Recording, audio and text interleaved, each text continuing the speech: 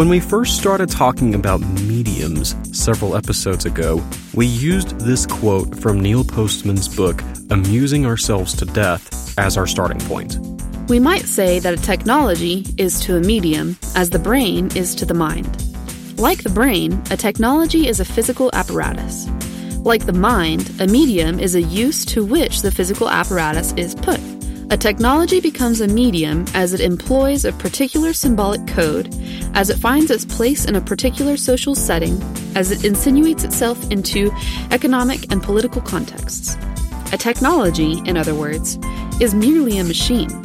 A medium is the social and intellectual environment a machine creates. For the past several episodes, we've been focusing on those social and intellectual environments created by television and the early internet, and how those mediums have played a part in shaping our thoughts about God by promoting a secular way of thinking towards Christianity and religion as a whole by giving them tools to make that kind of thinking possible. But what about the machines themselves? What role do they play in all of this? We've not focused too much on the technology of television sets and the internet up to this point because, to be quite honest, it would be pretty boring. If our goal is understanding the past in order to help us understand the present digital world we live in, focusing on outdated forms of technology won't serve that end well. Whether your television is an old cathode ray tube television, a plasma display, or an LCD or OLED display, the medium created by a television set is going to be relatively similar regardless if it's a new television set or an old television set. The difference in picture and sound quality doesn't really change the social and intellectual environment the machine creates. The same is true with the internet. Whether you're using Google Fiber and you're getting ridiculously fast speed, or you're in a small town and you're lucky to get 50 meg in download speed, the medium created by the internet is still relatively the same, even if one connection loads a web page in milliseconds and the other connection loads in what feels like an eternity. As this season starts moving more into current technology, we will start looking at the machines themselves as much as the mediums created by the machines. But I think it's worth examining some of the technological changes brought with the internet and look at some of the questions raised with it. And we'll start with a topic that I've mentioned in past episodes but haven't spent too much time on yet. Is there a difference between the printed word and the digital word? I mentioned early on in the season that a technologically optimistic view of technology sees the good that can come from Christianity when technology makes the transmission of text, words, documents, and books more doable and makes them more readily available. And obviously, that's one of the best things about the internet. While I think the internet has brought some negative consequences for Christianity, namely by empowering individuals to experience Christianity at the expense of the physical, embodied people of God, I also fully believe that the internet has been one of the best things for Christianity insofar as it has allowed for text pertaining to Christianity to be more readily accessible. There's a reason why Christian leaders were so quick to adopt blogging as a communications medium in the early 2000s. Christianity is a religion centered around the written and spoken word, and blogging was, at the time, one of the most cost-efficient ways to publish written material and get it into the hands of, or more accurately on the screens of, people without the financial obstacles of publishing and buying physical books. And speaking of books, the ebook industry exploded because you could buy books for significantly cheaper cost because the physical overhead of making and distributing physical books wasn't a factor anymore.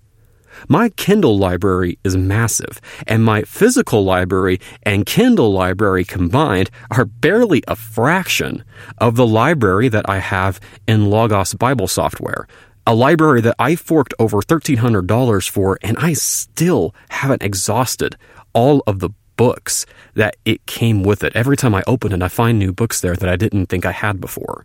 Digital word processors, whether it's Microsoft Word, Apple's Pages, or Evernote, the note-taking software that I have been using religiously for nearly a decade, have made writing significantly easier and more convenient, with tools that allow you to do things you couldn't do before if you were writing by hand.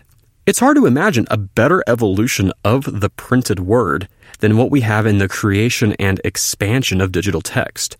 But is reading digital text on a screen the same as reading physical text on a page? Recall what Neil Postman said of televised Christianity a few episodes ago. If the delivery is not the same, then the message, quite likely, is not the same. And while that might have been true of television and the internet, does this hold up with a comparison of digital text to printed text? After all, if you look at a page of a book in a Kindle app or tablet, and if you look at the exact same page of the same book in physical form, aren't both pages saying the exact same thing word for word? In a sense, yes. And in a sense, no. Let's start with the affirmative. Yes, propositionally speaking, both the digital page and the physical page of our hypothetical book are saying the exact same thing word for word. The same ideas are being conveyed, the same argumentation is being used, and the terms of engagement for reading a physical book are still required in order to read the digital book as well. But isn't that all what really matters? No, not necessarily. For one, consider the extra things you can do with digital text that you can't do with physical text. Usually, with digital text, you can customize it. You can change the font, the size, and the spacing relatively easily. You can also usually expand on the text within the text itself. In a Kindle, you can highlight a single word and immediately pull up definitions, pronunciations, highlight it, or type out a note on it. And theoretically, that note could be several pages long by itself. If a text is hyperlinked, you can pull up that link and read whatever comes up. And you can't do any of these things with printed text in a physical book. You can physically highlight the text, and you can physically write in the book, but the shape and size of the printed text is what you're stuck with. If you come across a word or phrase that you don't recognize, there's no built-in dictionary to help you out, and of course, you can't put hyperlinks in physical print either. And to be clear, none of these things are inherently bad things. Part of the reason why I invested in a Logos library is because I wanted to be able to interact deeper with the text using the indexing and cross-referencing features Logos is known for. It's made my sermon prep, on the occasions when I get to preach, significantly easier because I don't have to thumb through volumes of books and physically keep them open on a table in order to juggle them all at the same time and mine their content. Logos does that for me on a single screen. But are these simply additions to physical text, like highlighting text with a highlighter or writing a note in the margins of a page? Or are these features the result of a fundamentally new kind of text altogether?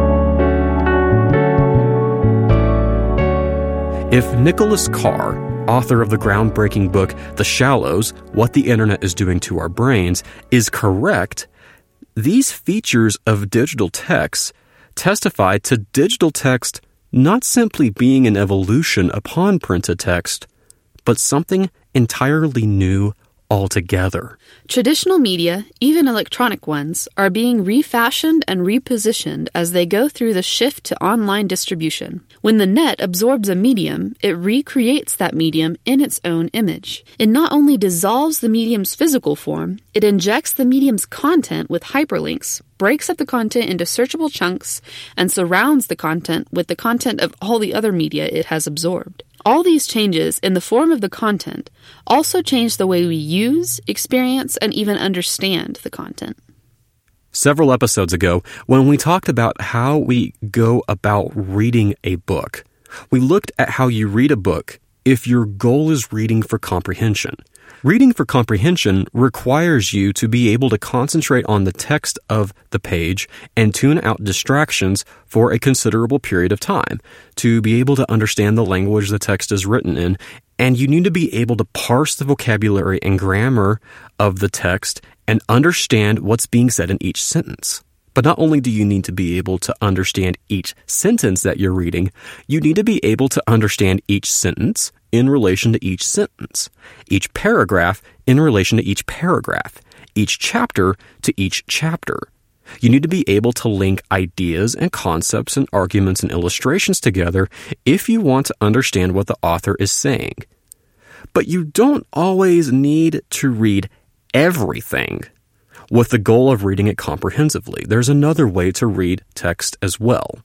The ability to skim text, to interact with text as quickly and efficiently as possible, is just as important of an ability as reading comprehensively is.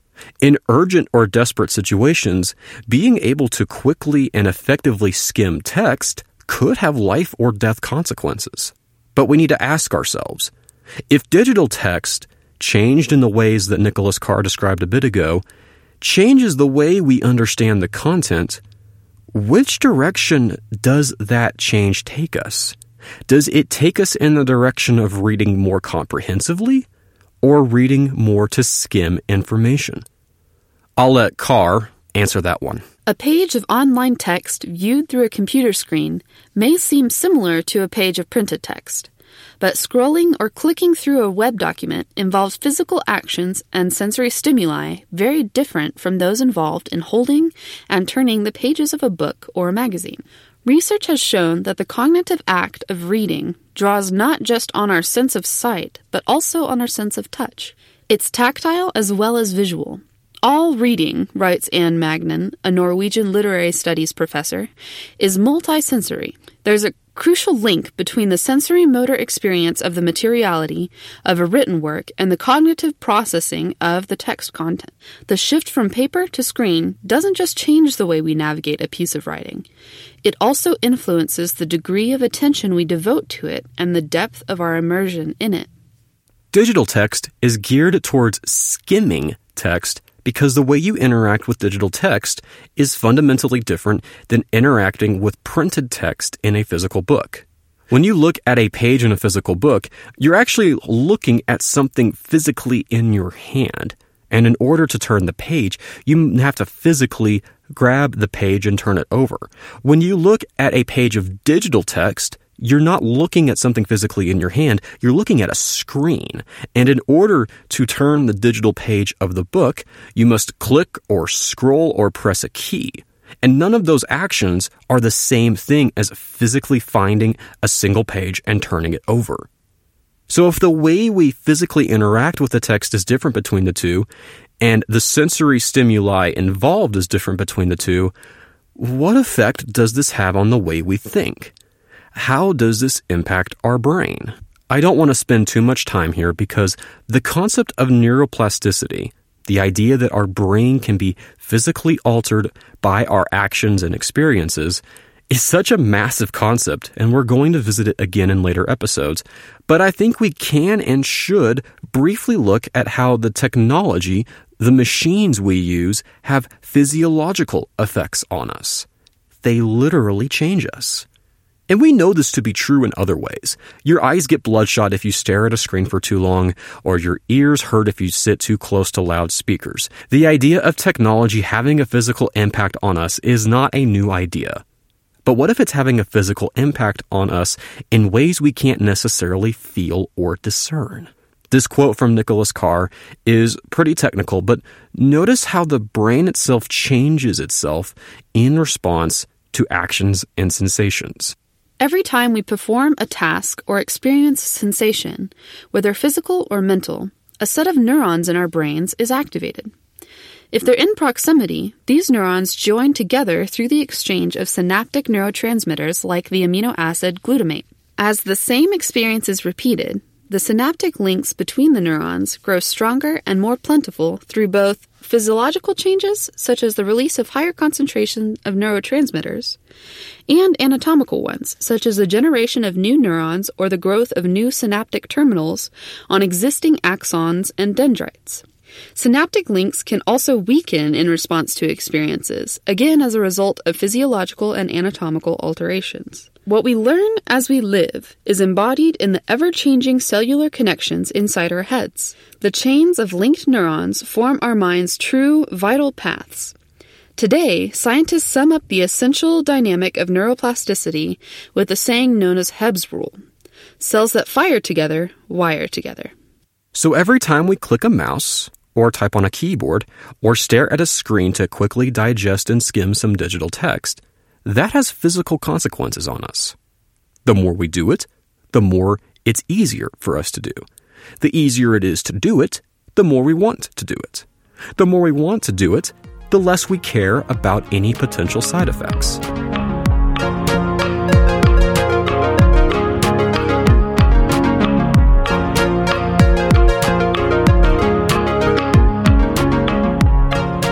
Because this podcast is about the way technology and media shape our thoughts about God, I think it needs to be said that technology and media not only have philosophical effects on us, but physiological and psychological effects on us as well.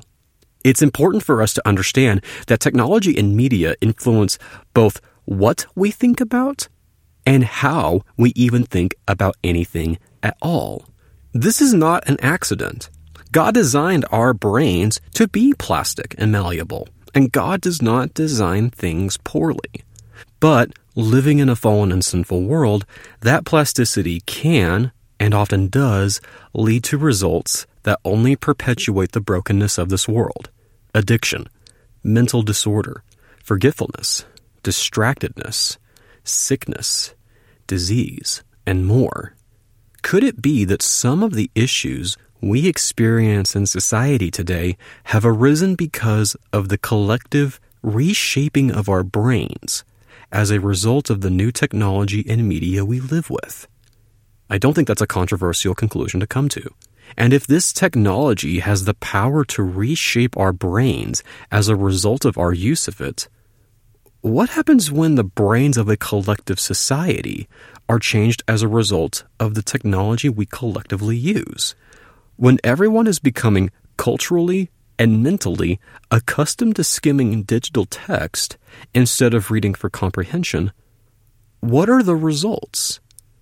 Marianne Wolf, writing in The Guardian, explains that the possibility that critical analysis, empathy, and other deep reading processes could become the unintended collateral damage of our digital culture is not a simple binary issue about print versus digital reading.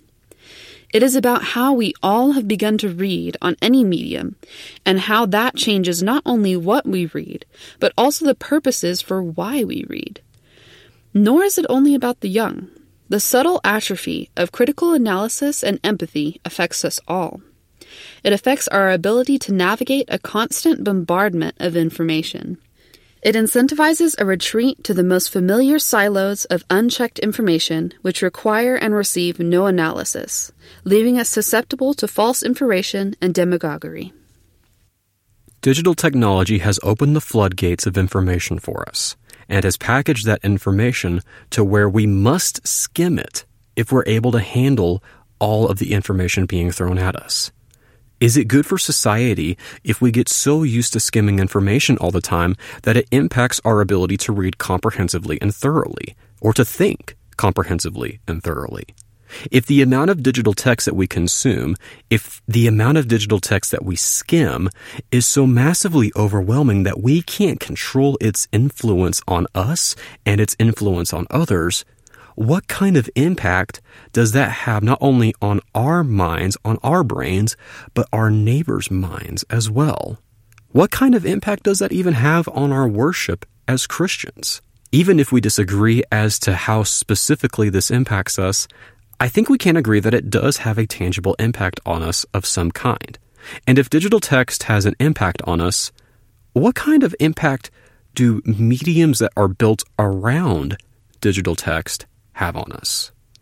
On the next episode of Breaking the Digital Spell, we finally arrive at the most powerful set of mediums that have ever existed.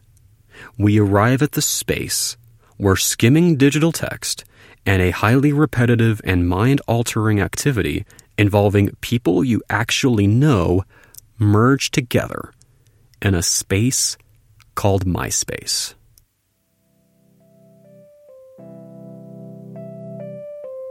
Breaking the Digital Spell is a podcast that exists because of the very good and high-quality work of my friend Andrew Akins, who not only does an outstanding job making these episodes sound really good, but is willing to even give the time to do that at all. We wouldn't be listening to this episode without his help.